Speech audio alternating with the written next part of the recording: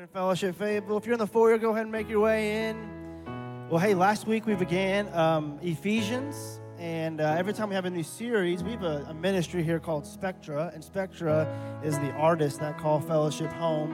And our new Spectra art is actually in our foyer. It's over on this side.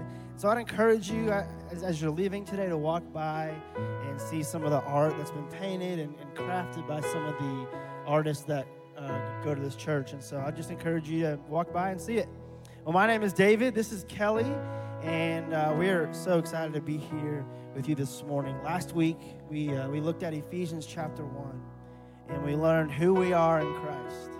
And today we're looking at Ephesians later in chapter 1. And we're going to look at who Christ is in us. And so to begin this morning, though, we want to start by proclaiming a song that talks about a phrase that's used over and over again in chapter 1. That phrase is, in Him. In Him. We're secure, we're found in Him, we belong to Him. And so would you stand with us this morning as we begin our time?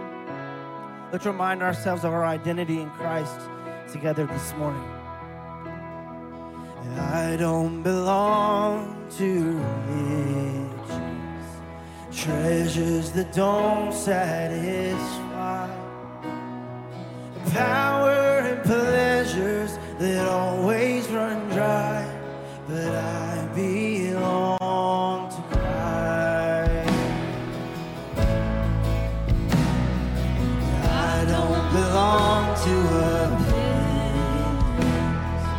value defined by this world, approval and praise that change every day, but I belong to Christ. Sing it with me. I belong to Christ my King. I belong to Him, drawn by His kindness, found in His love. I belong to Christ.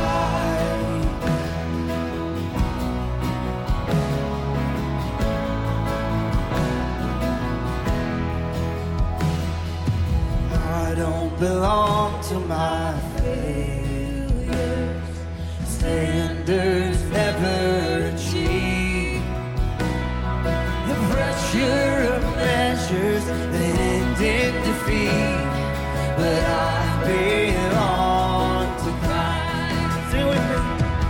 I belong to Christ my King. I belong to Him, drawn by His kindness, found in His love. I belong to Christ.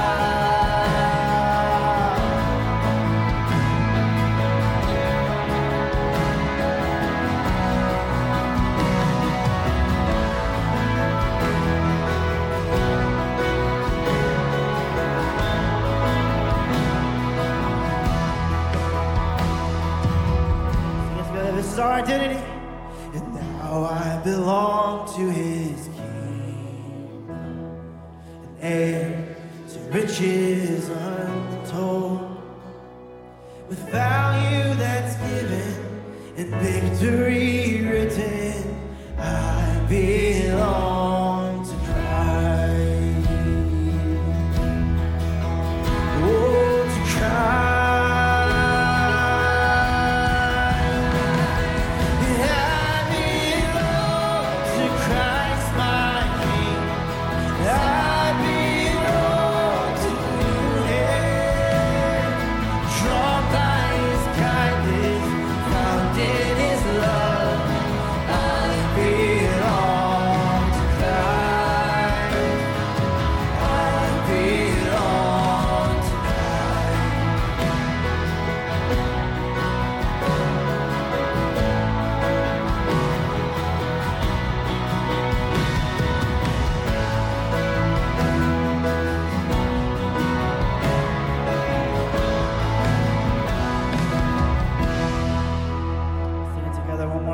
I belong to Christ.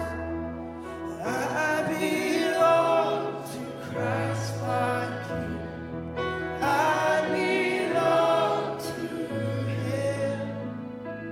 drawn by his kindness, found in his love. I belong to Christ. Oh, I belong to Christ. There's security, and there's comfort, and there's value that's found in being in him, and in him alone. Well, last week, Ryan introduced us to a confession and assurance of pardon that we're going to, as a church, say often and frequent with the hopes that confession and remembrance of the gospel will become true of our everyday normal lives. Not just something that we do on Sundays, but something that we do day in and day out. Remind ourselves of the good news of Jesus. And so let's do this together. Heavenly Father, read it with me. Have mercy on us.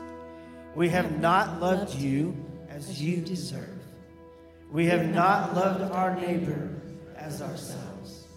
We have not obeyed you as we should. Lord, forgive us our sin. We are in need of a Savior. And that Savior is Jesus, who offered himself as the perfect sacrifice that we may be seen as clean in God's eyes. So church, believe the good news together. Jesus died for us. Jesus rose for us. Jesus intercedes for us. In him, we are a new creation. In him, we have forgiveness of sin. In him, we have a Savior. To God be the glory forever and ever. Amen.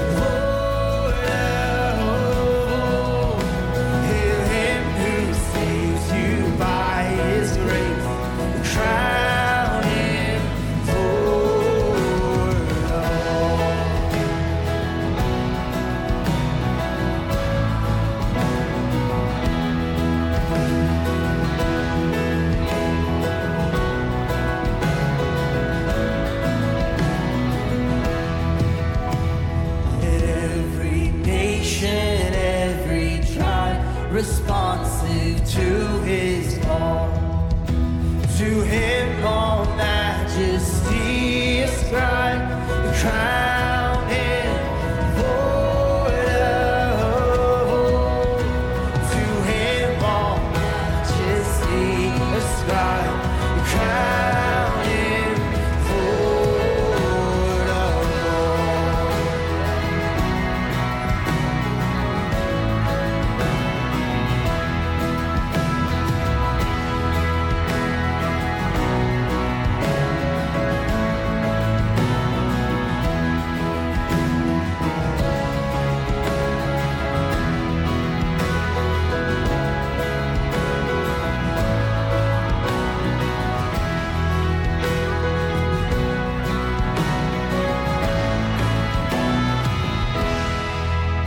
Forward to this day, oh, that with all the saints along we at his feet may fall. We'll join the everlasting song and crown him the Lord of all. We'll join the everlasting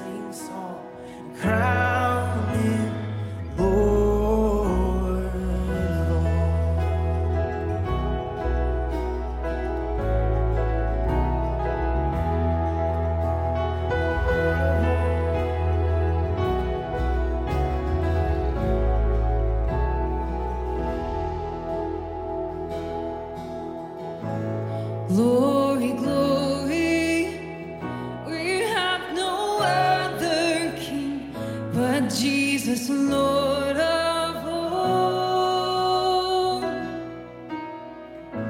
We raise the anthem, and our loudest praises ring. We crown him Lord of all. Sing this with me, church. And glory, glory, we have no other king but Jesus, Lord of all. We raise the anthem, our loudest praises ring. We crown him Lord of all. We crown him Lord of all.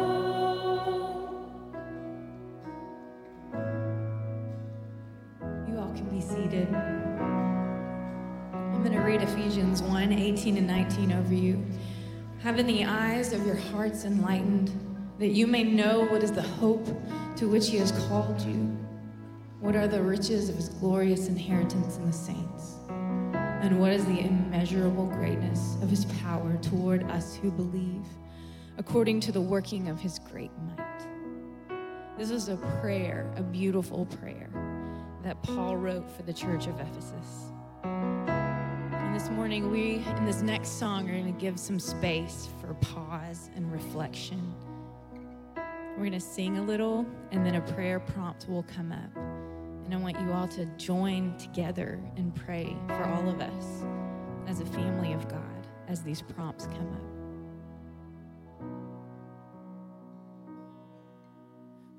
Sing this together.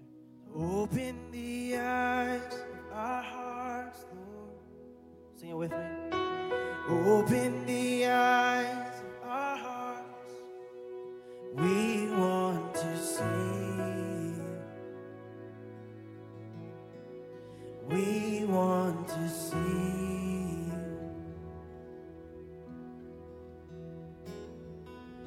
Open the eyes of our hearts, Lord. Open the eyes of our hearts. We want to see you.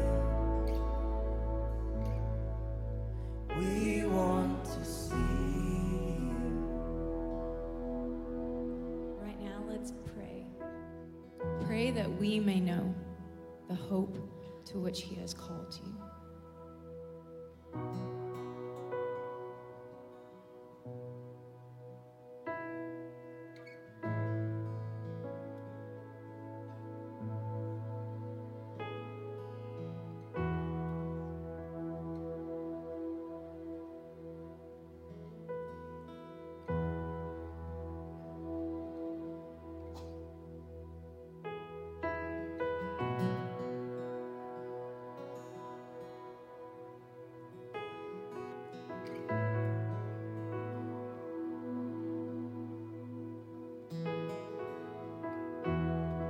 Let's ask him to open the eyes of our hearts again together.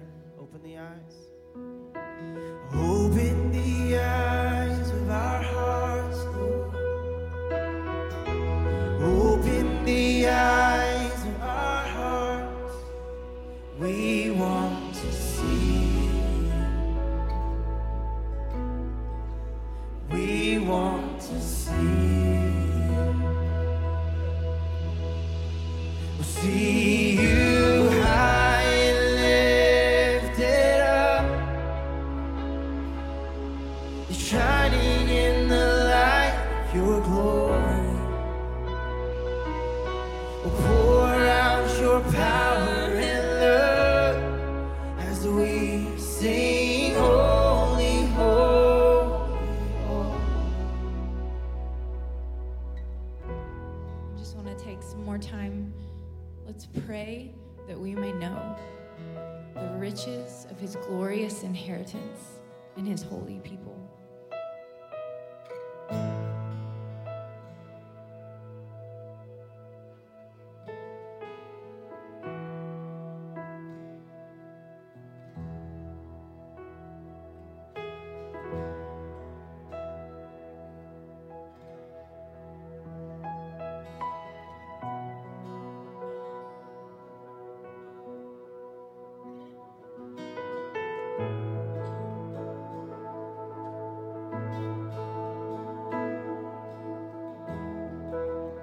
pray that the eyes of our hearts would be enlightened. Open the eyes. Open the eyes of our hearts, Lord. Open the eyes of our hearts. We want to see you. We want to see you. See you high and lifted up, shining in the light of your glory. Would you pour out your power and love as we sing, holy, holy, holy. And lastly, we just want to pray that we may know his incomparably great power for us who believe.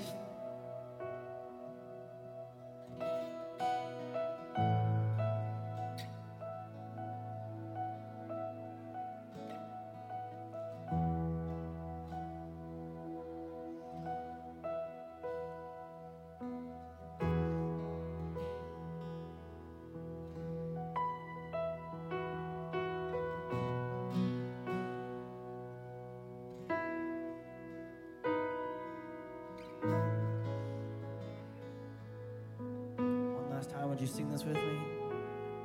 Make it a prayer. Open the eyes of our hearts, Lord. Open the eyes of our hearts, Lord. Open the eyes of our hearts. We want to see you. We want to see you. Lord Jesus, the riches of your inheritance that you have given us are astounding. And Lord, I don't know what each person has walked in here with. Lord, if they feel full or they feel empty. But Lord, if anything, these verses remind me is the never stopping and never endless gifts that he has lavished on us and the power that he has given us. And so Lord, I ask that for every person here, they would truly be able to believe and be able to grasp the prayer that Paul prayed for the church in Ephesus. In your name, amen.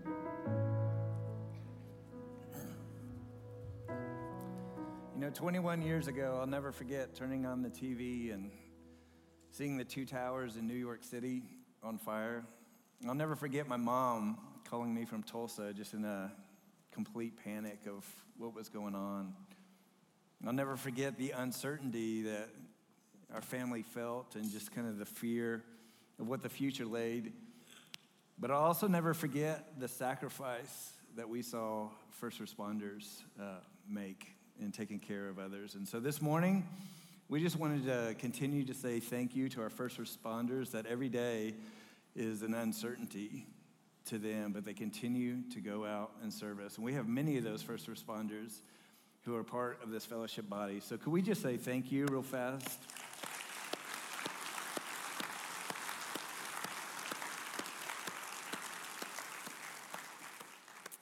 Hey, welcome here to Fellowship. My name is Brian Pope. I'm the Global Outreach Director here. And just wanted to say that this time of year, we have a lot of things that we're getting kicked off and are getting going to help equip you, the saints, for the work of the service. And one of those things that we do is offer mini classes, and it is not too late. A lot of those classes even start this week, but it is not too late to sign up for the classes. And so if you could just QR code that, and here's some of the classes that we have going on. Discover Fellowship, Panorama, which is a walkthrough of the Bible from Genesis to Revelation. Discover Leadership, and the Torah class.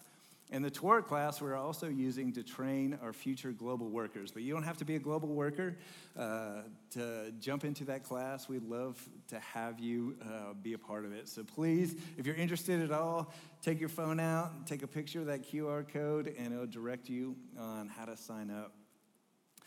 Hey, a couple weeks ago, maybe it was about a month ago, I talked to y'all about a ministry that I just love that's called Furniture Friends. And what it does is it basically loans out and delivers furniture to internationals who have moved here in the area. Most of them are attending the U of A. And so here's a picture of the group that showed up and spent half a day of delivering furniture to different apartments and to different people. And I just kind of wanted to read through the countries represented just in this one day of serving. So we went to people who are from India, Malawi, Dominica, India, Bangladesh, India, Nepal, India, Uzbekistan, Brazil, Nigeria, Jordan, Iran, Bangladesh.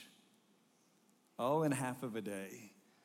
People from all around the world have moved here, and they got to see Christ serve them in a practical way. And the furniture part of it is only half of it. It's Furniture Friends. And what this ministry tries to do is to pair the people up with Americans just to invest in them and just to build a friendship and show them the love of Christ. And so if you are interested in being one of those friends, it is not hard. It means reaching out. It means having them over to dinner. It means inviting them into your home.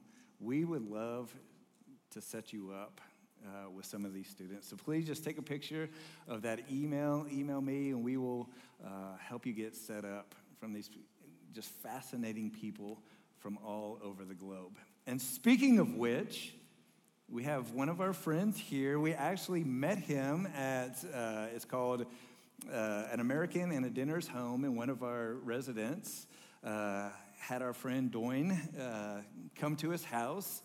And Doyne, we quickly found out, was a brother in Christ from Nigeria. And Doyne, you've been here, what, about 4 months? Actually, a month and some days. I got in July 27th. Oh, it's July. So brand new here. Doyne is here. What are you studying? I'm in physics department. I'm doing my PhD in physics. PhD in physics. So me and him, yeah. Besides being a brother in Christ, we also have probably the same IQ. I was a communications major. So Doyne is going to read today's scripture in his native language, and I would try to pronounce it, but I would mess that up as well.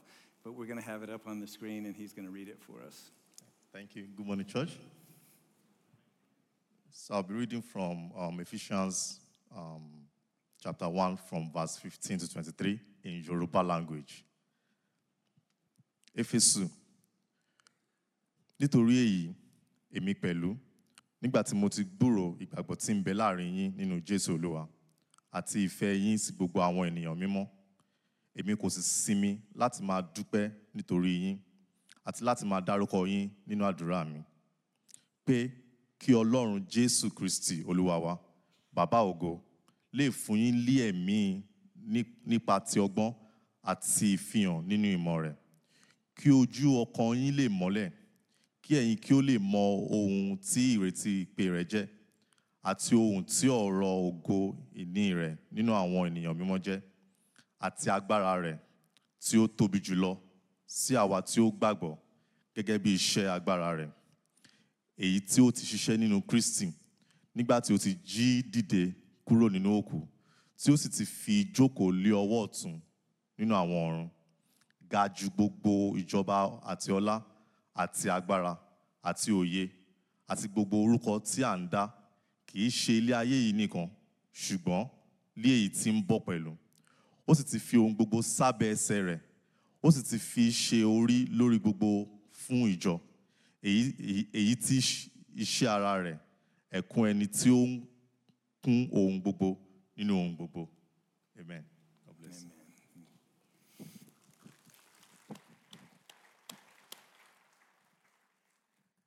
Isn't that awesome?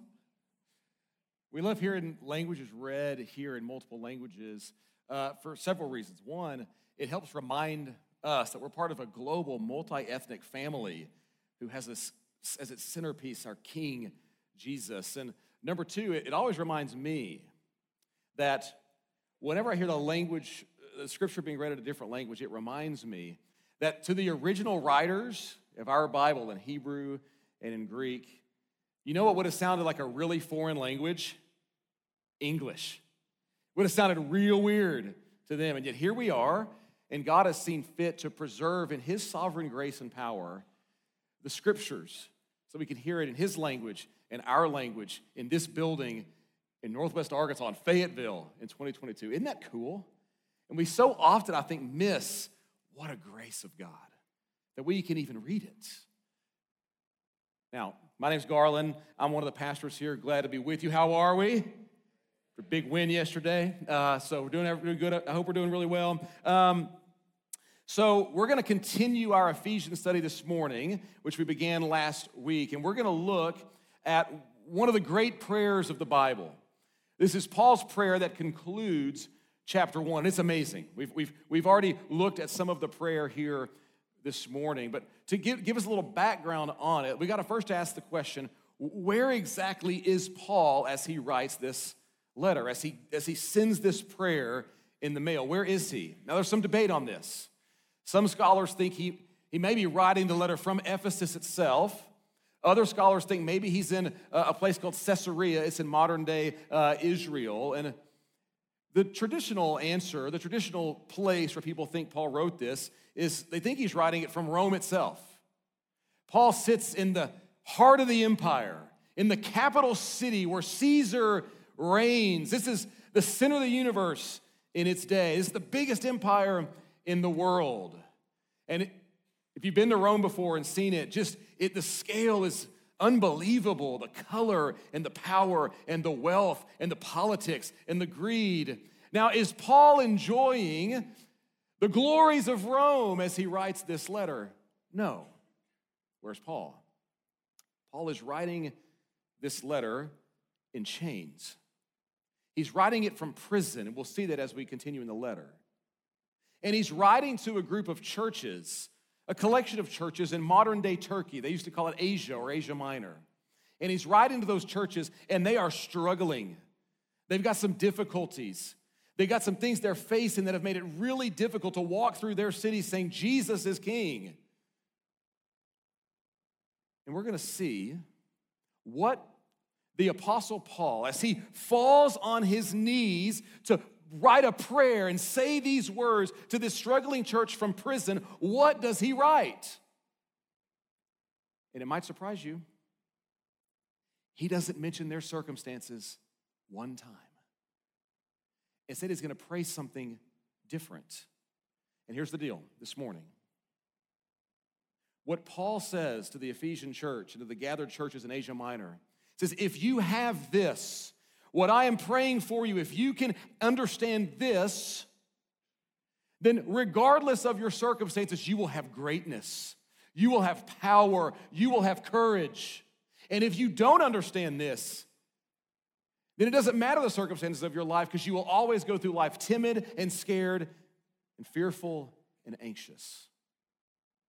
It's that consequential to Paul that when he hits his knees to pray for this church, this is what he prays. It unlocks everything else. So what is it?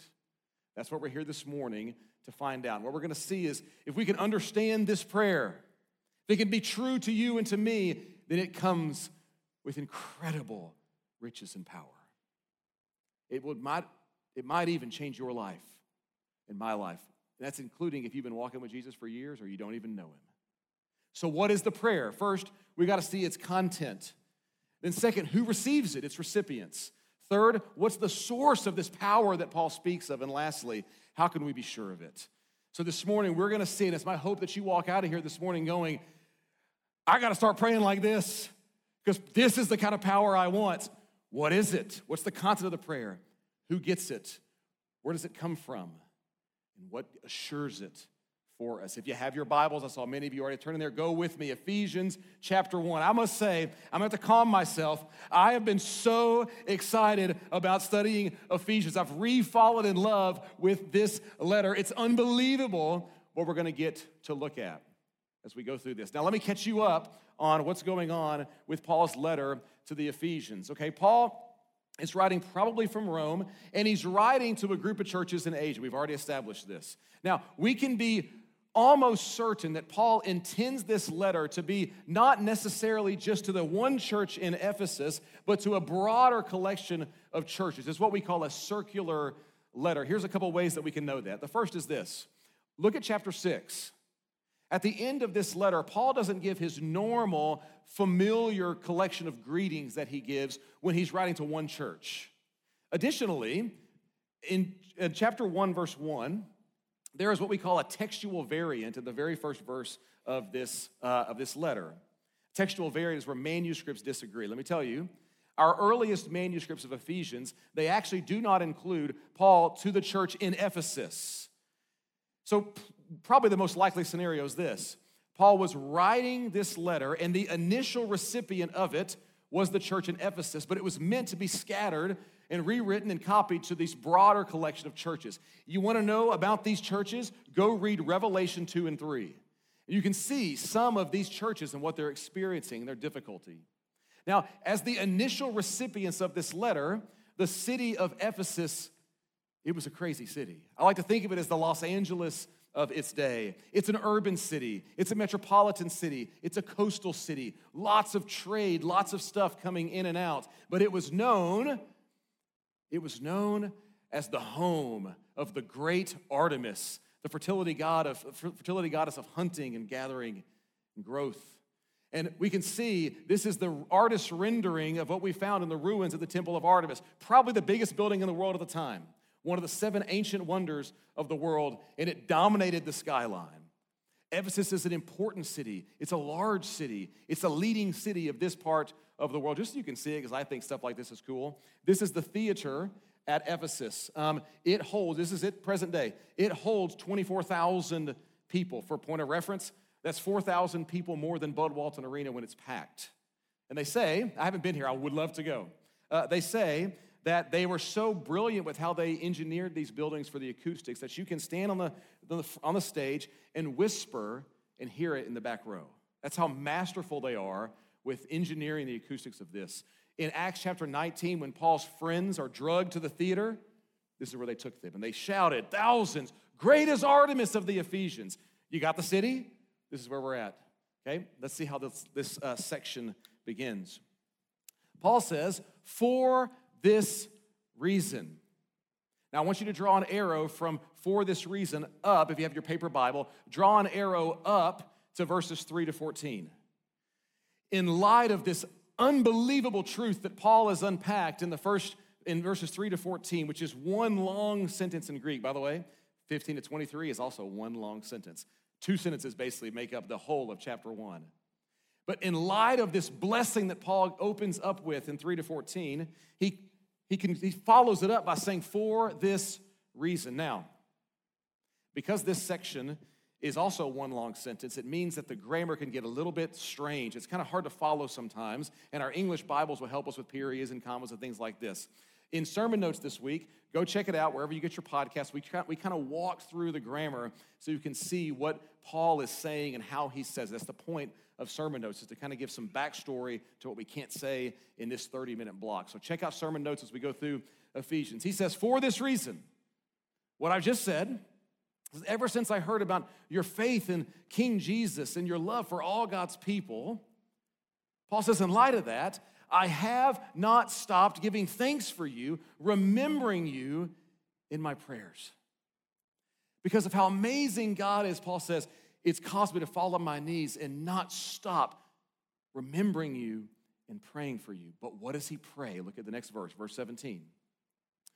He says, I keep asking that. We're expecting content to follow. I keep asking that the God of our Lord Jesus Christ, the glorious Father, may give. Draw an arrow from the word give to that. What's the content?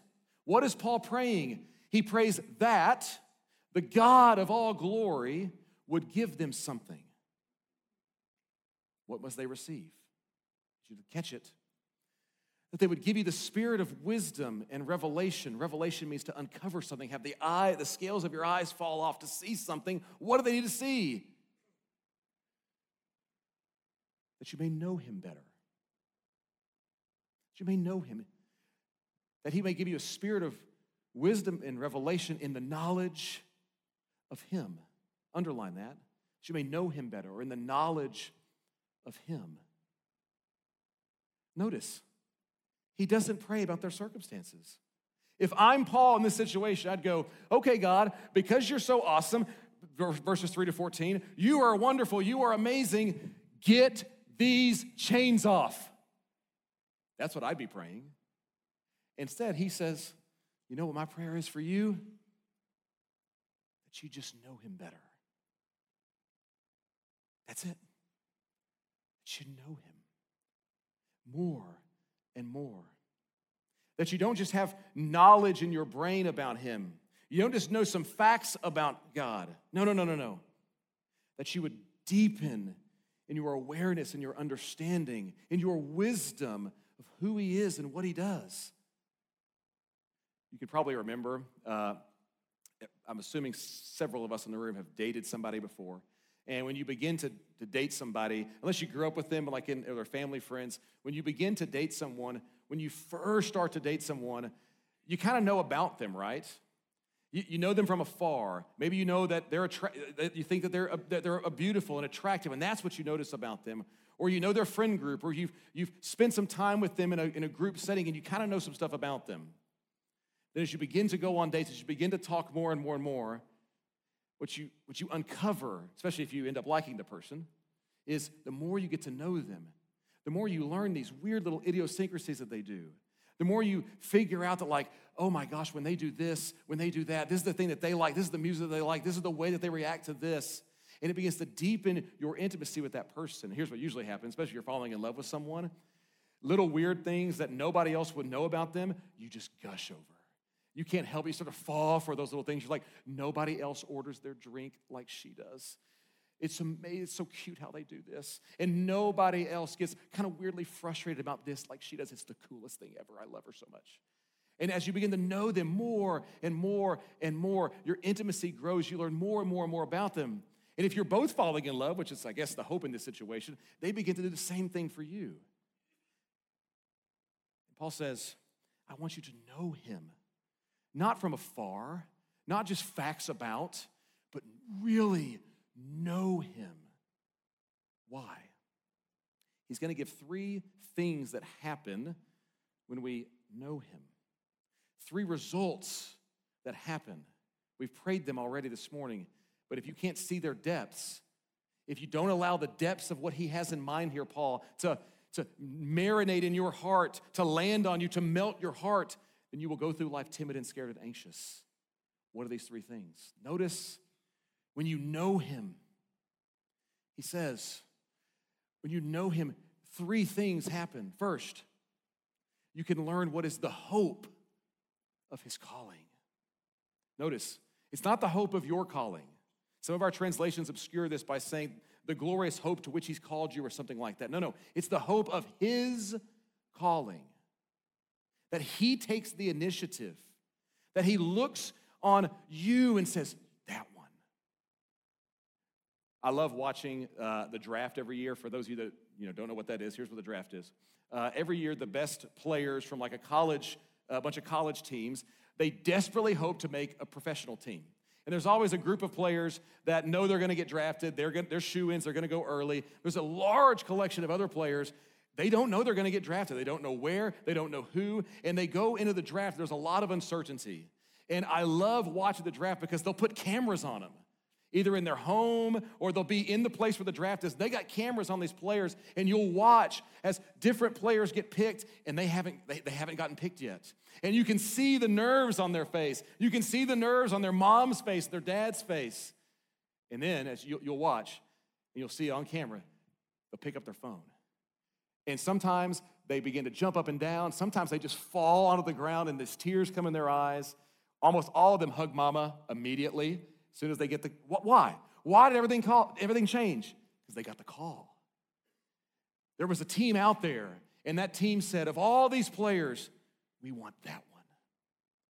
That's the one we choose. And for them, they know that when they sign on that dotted line, man, that comes with riches. The trajectory of generations could be changed because they got the call. And they can look back on that day for the rest of their life going, everything changed that day because I got the call. Do you understand what this is saying? That the sovereign God who created the universe delighted, if you are in Christ, delighted to look at you and say, that one. Oh man, you don't even know my love for that one. Come on. That's number one.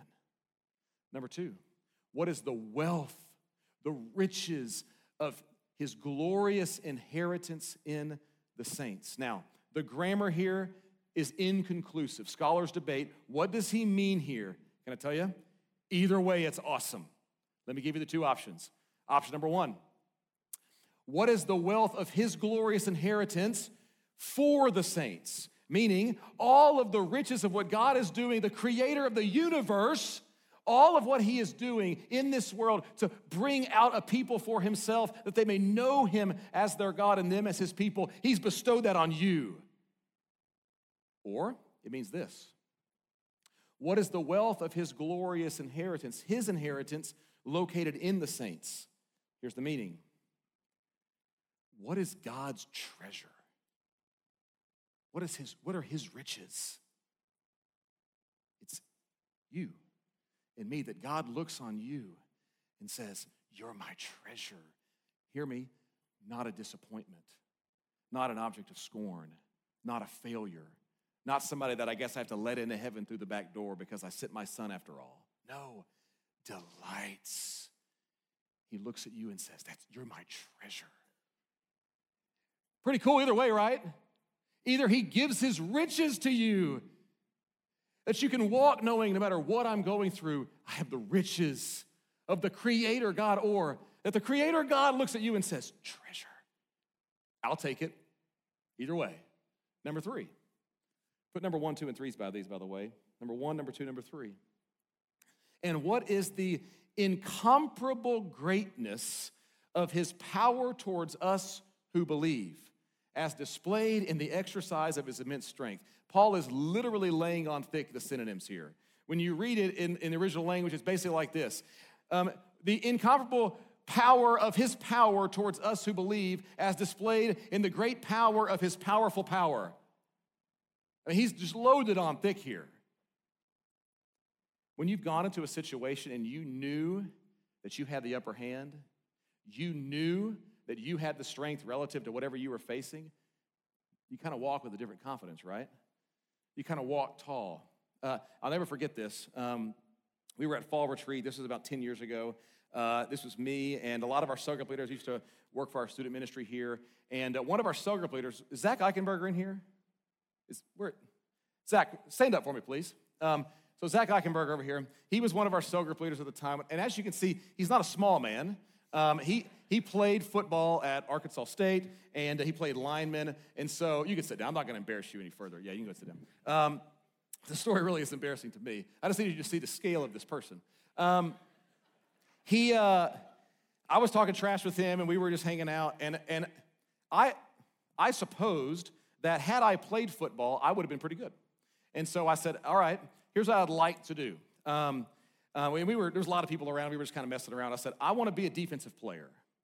And I want you to play you, offensive line, and we'll pretend there's a quarterback back there, and I want to see if I can get around you or kind of push through you. And I was like, let's do it. And he said, are you sure you want to do this? And I said, yeah, I think I could get by. And in my head, I thought, I'm going to smoke this guy. I mean, he played at Arkansas State after all. I mean, I think I can get around this guy. So I get down, I don't even know what I'm doing, so I kind of get down like this, and I'm probably not doing it right. And what I noticed about him is he did not stretch. I don't even think he had shoes on. And as he kind of got down, he went, are you sure you want to do this? And I said, yeah. Now, just to complete the story, I said, I'll say hut. I thought I had the advantage there. I went down, sit, hut. And I promise you, I never got my eyes up before he had grabbed me right here. I'm 200 pounds. He picked me off both feet and slammed me into the grass, landed on me. Now I lost all my air. I'm just, there's like dozens of people around. They're all laughing at me. And I'm gasping for air, and he gets up and he goes, I'm like 90 pounds under my playing weight. That was nothing. And I was like, oh my gosh. Now, why did he not stretch? Why did he say, are you sure you want to do this? Why? Because he actually knew the incomparable greatness of his power relative to me, right? Like, he had complete confidence in this moment of his power relative to me. Now, I want you to see, there's a confidence that comes with that. There's a certainty that comes with that. And Paul says, do you know the incomparable greatness of his power towards who? Toward us, right? Toward those who believe. By the way, it's displayed in the power of his powerful power in you. Paul, he says, if you understand this, if you really know him, not just head knowledge about it, but if you dig deep, then you will have a courage that can never be shaken. Why is it that so many of us are so timid, so anxious, so fearful, so worried? Why, when I pray, to speak for myself, why is it often so impotent? My suggestion might be this. The vision of our prayer life has become nearsighted. I'm asking myself, I've been working this, I'm like, I don't pray right. I gotta lift my eyes in prayer. So much of my prayer life is on small little trivial things. Now, don't hear me saying, God our Father cares about even the smallest thing in your life. He does. But hear me. Perhaps we should lift our gaze, lift our eyes a little higher as we pray. This is what Paul prays for his churches. Do you pray like this? I know I frequently don't. It's the content. Trust me, it's by far the longest point. Who receives this power? Notice it. He says, ever since I heard about your faith in the Lord Jesus and your love for all God's people. It's a pretty good description of a Christian. See it? I hear people say all the time, oh, churches and religious institutions with their dogma and their beliefs and their creeds, that's so archaic, that's so divisive. I can't believe we're still doing that. All that matters is being a good person, being a loving person, being a nice person. Paul would say no such thing. He would say your commitment, you pledging your allegiance to a different king, the king who is your Savior, Jesus. What we believe, it matters. But here's the flip side. We can all think of people. Don't look around the room. We can all think of people. Boy, they know their stuff. They never miss church. They read their Bible. But their heart is cold towards God's people. People that don't look like them or talk like them or vote like them, cold. They don't have a love for God and a love for people in them. What we believe matters. You're right. But what we do expressed in our love also matters. It's a really good description. If you're in the room and you're going, I think I got one but not the other, Paul might challenge you. But he knows he's writing. He says, I've heard of your faith and I've heard of your love. Verse 18, I think the net has this translation correct. I think this is the right way to take the first part of verse 18. Since the eyes of your heart have been enlightened. He's talking to people who have understood this. He's talking to people who he says, you are Christians, you're Jesus followers. So to that group, he prays this prayer. Man, this is instructive. I see so many Christians, so many of us, I was this way for years, we get stuck. We come to know Jesus when we're 7, when we're 12, we go to some camp in college, or we go to some retreat, or we go to the beach, and we come to know Jesus, and whatever your story was. Maybe for a little bit, we read our Bibles and we did some stuff, but then we think, I kind of got all this down, and now what? And we can go through the rest of our Christian life going, I got the facts, I walked the aisle, I prayed the prayer, but we never deepen. We never get to know him more. Can I tell you? That would be like me looking at Sarah on our wedding day and going, I think I know enough here. Been together 2 years. I'm good. I don't need to learn you anymore. Now, two things will happen. First, she'll be really mad at me, right? That's just dumb. But second, think about what I would miss out on. So many Christians that I run into, and myself for years, we have a rudimentary knowledge of the things of God. We say, that's good. The rest of that's for the scholars. And Paul says, no. You have to dig in, soak in it.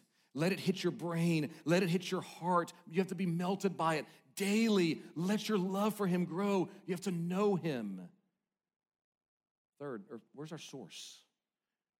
Where's the source of this kind of courage and power? This is important.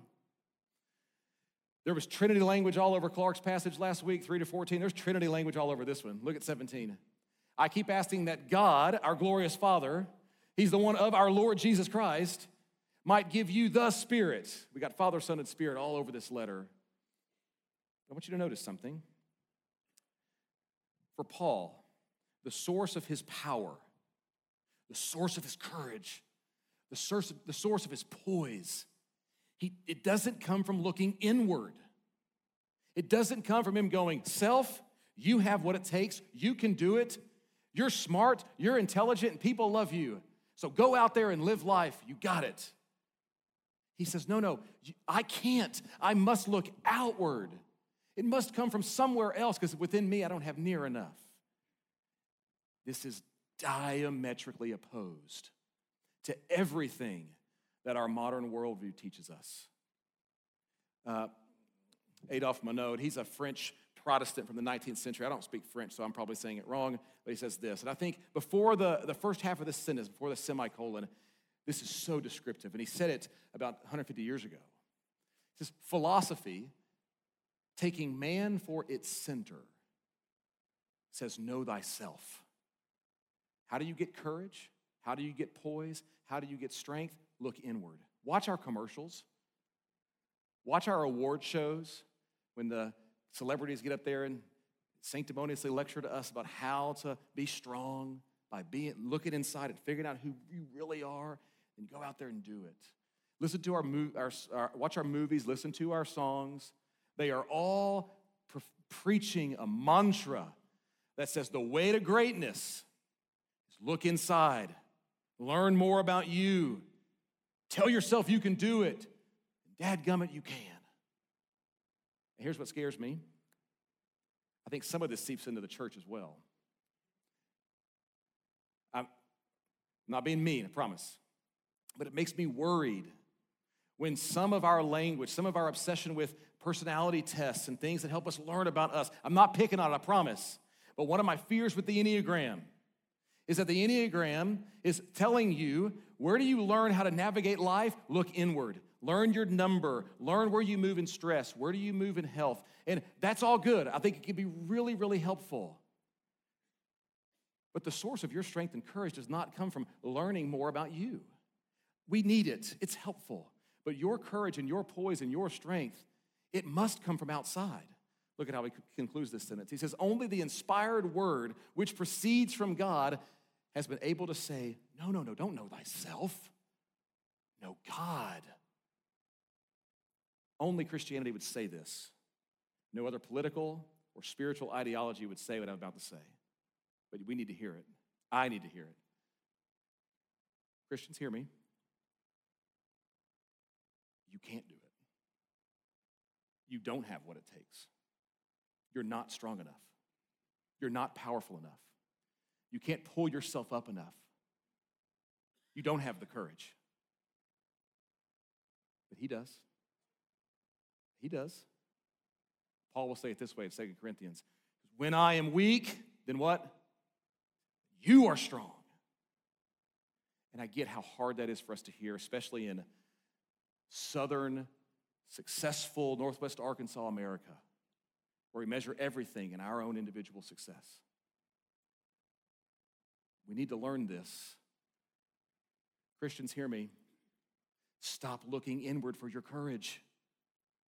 Stop looking for your ability to pull yourself up by your bootstraps. Stop looking for political or economic power to do it. No.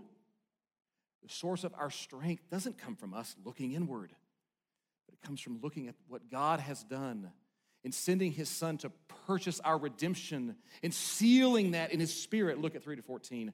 Paul says, go deeper in it. It'll give you courage. Lastly, what about our security? How strong is his power? Everything that follows in this prayer begins with which. It's all just describing the power of his powerful power, which everything that follows is just describing that. And I'm only going to highlight one. I had to cut a lot of stuff in this. I was really sad. Wanted to go much longer. I'm just going to give you one. There's a lot in there. We'll come back to it. When he raised him from the dead. See, there's a power in our world that's undefeated. It always wins. It's the psychological ailment that ails your soul and mine. It's the fear of death. It's undefeated. Or I should say, it was. But it lost. Can I just ask you, when is the last time that you just sat in wonder of the reality that the tomb is empty? Do you know what that means? Do you really believe that? Really? Have you let it melt your heart to see, wow, that's the power we're talking about? I know in my life, my prayer life is very timid and weak often. Can I give you one instance where it wasn't? When our little 1-year-old was at Washington Regional, 35 minutes of seizing, and we were sitting there in the emergency room, they had called a crash cart in. And Sarah and I are sitting there. And the only thing that I could think, the only thing that gave me courage as they ran the crash cart in, I'm sitting in the waiting room, like a little room out there, like this. And I just thought, the tomb is empty. You're bigger than this. And if she doesn't come out of that room, you're still good. You still won. I don't have a lot of power normally, but in that moment, tasting the victory, Paul would say, do you know it? Christians, do you know it? We want to help you to know it.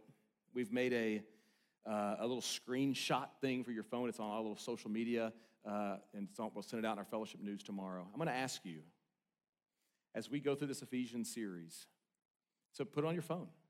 And as you memorize Ephesians 1:3-14, Clark assigned that to you last week, to pray this every day and to posture your body as you pray it, that we might be people who walk in power, not our power, cross-shaped Jesus' power. Church, we're going to turn now to sing about his power, but do you know him? Do you know him? Do you really know him? To the extent that you do, you'll have courage. I'm going to ask you, I'm going to pray these words. I'm going to ask you to close your eyes and put your hands out in front of you like this, like you're receiving a gift, okay? I'm going to ask you to posture your body. And let me just read these words, this prayer of Paul again over you and over me. So receive these words.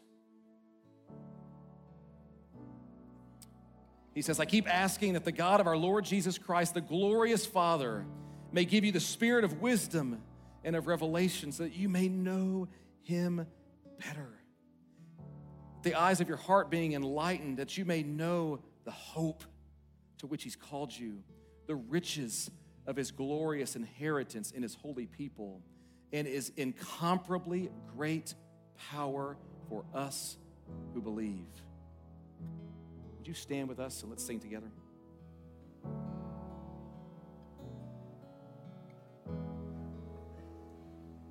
Hallelujah, our God reigns. Hallelujah, our God reigns. Hallelujah, our God reigns. Forever all my days. Hallelujah.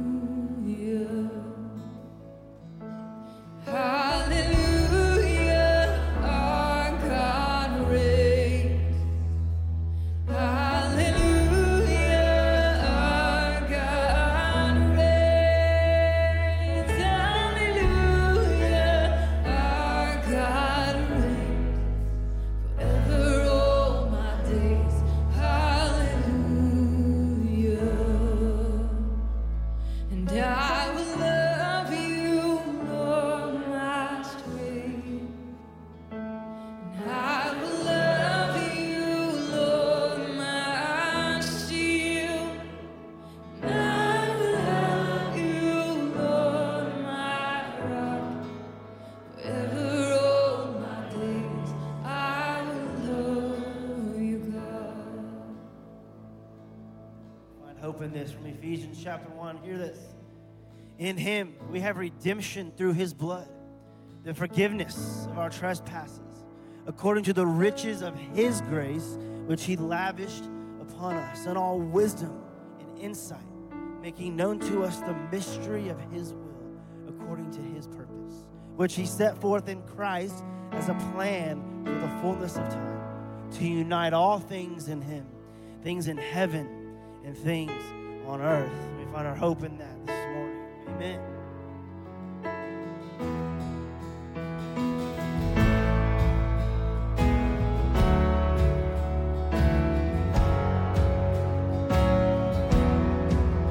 Come behold the wondrous mystery in the dawning of the King. He's the theme of heaven's praises, robed in frail humanity. In our longing, in our darkness, now the light of life has come. Look to Christ who condescended to come flesh to ransom us.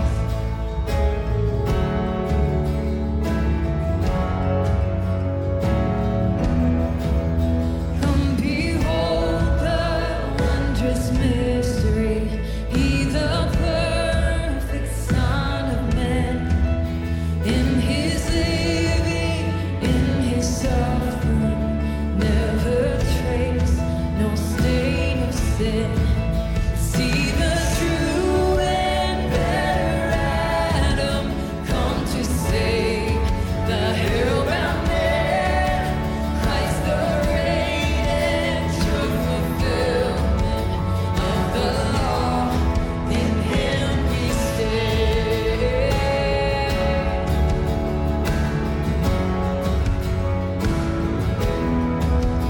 Come behold the wondrous mystery, Christ the Lord upon the tree. In the stead of ruined sinners hangs the Lamb in victory. See the price of our redemption. See the Father's plan unfold, bringing many sons to glory. Grace unmeasured, love untold.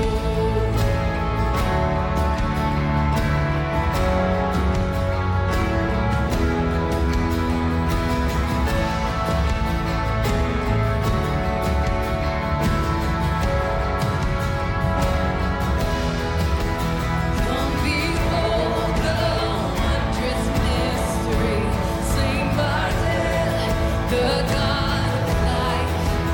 But no grave could restrain him. Praise the Lord, he is alive. Oh, he is alive. For the foretaste of deliverance, power wavering on hope. Christ in power, resurrected, as we will be when he comes. For the foretaste of deliverance, power wavering on hope.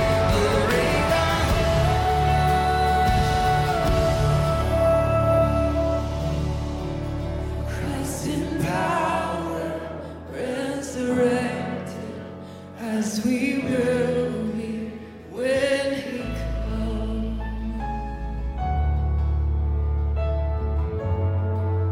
Just close your eyes for just a moment. Hear these words. Come behold the wondrous mystery. Slain by death, the God of life. But no grave could e'er restrain him. Praise the Lord, he is alive. What a foretaste of deliverance, how unwavering our hope. Christ in power, he's resurrected as we will be when he comes. Jesus, that is the hope of our calling and that we find in you. That is we have riches of our inheritance found in you. Power, Christ-shaped power, cross-shaped power, victory over sin and death through the Son of Man who came not to be served, but to serve and give his life as a ransom for many. No matter what we're going through, no matter what circumstances we face in this room this morning, we can walk out with poise because of what Paul prayed, that we will now pray. Lord, we love you. We thank you for what you've done for us. We pray this in your mighty name. Amen. If you need prayer right through those doors, we would love to pray with you. We love you, Fellowship Fayetteville. Have a great week. See you next week.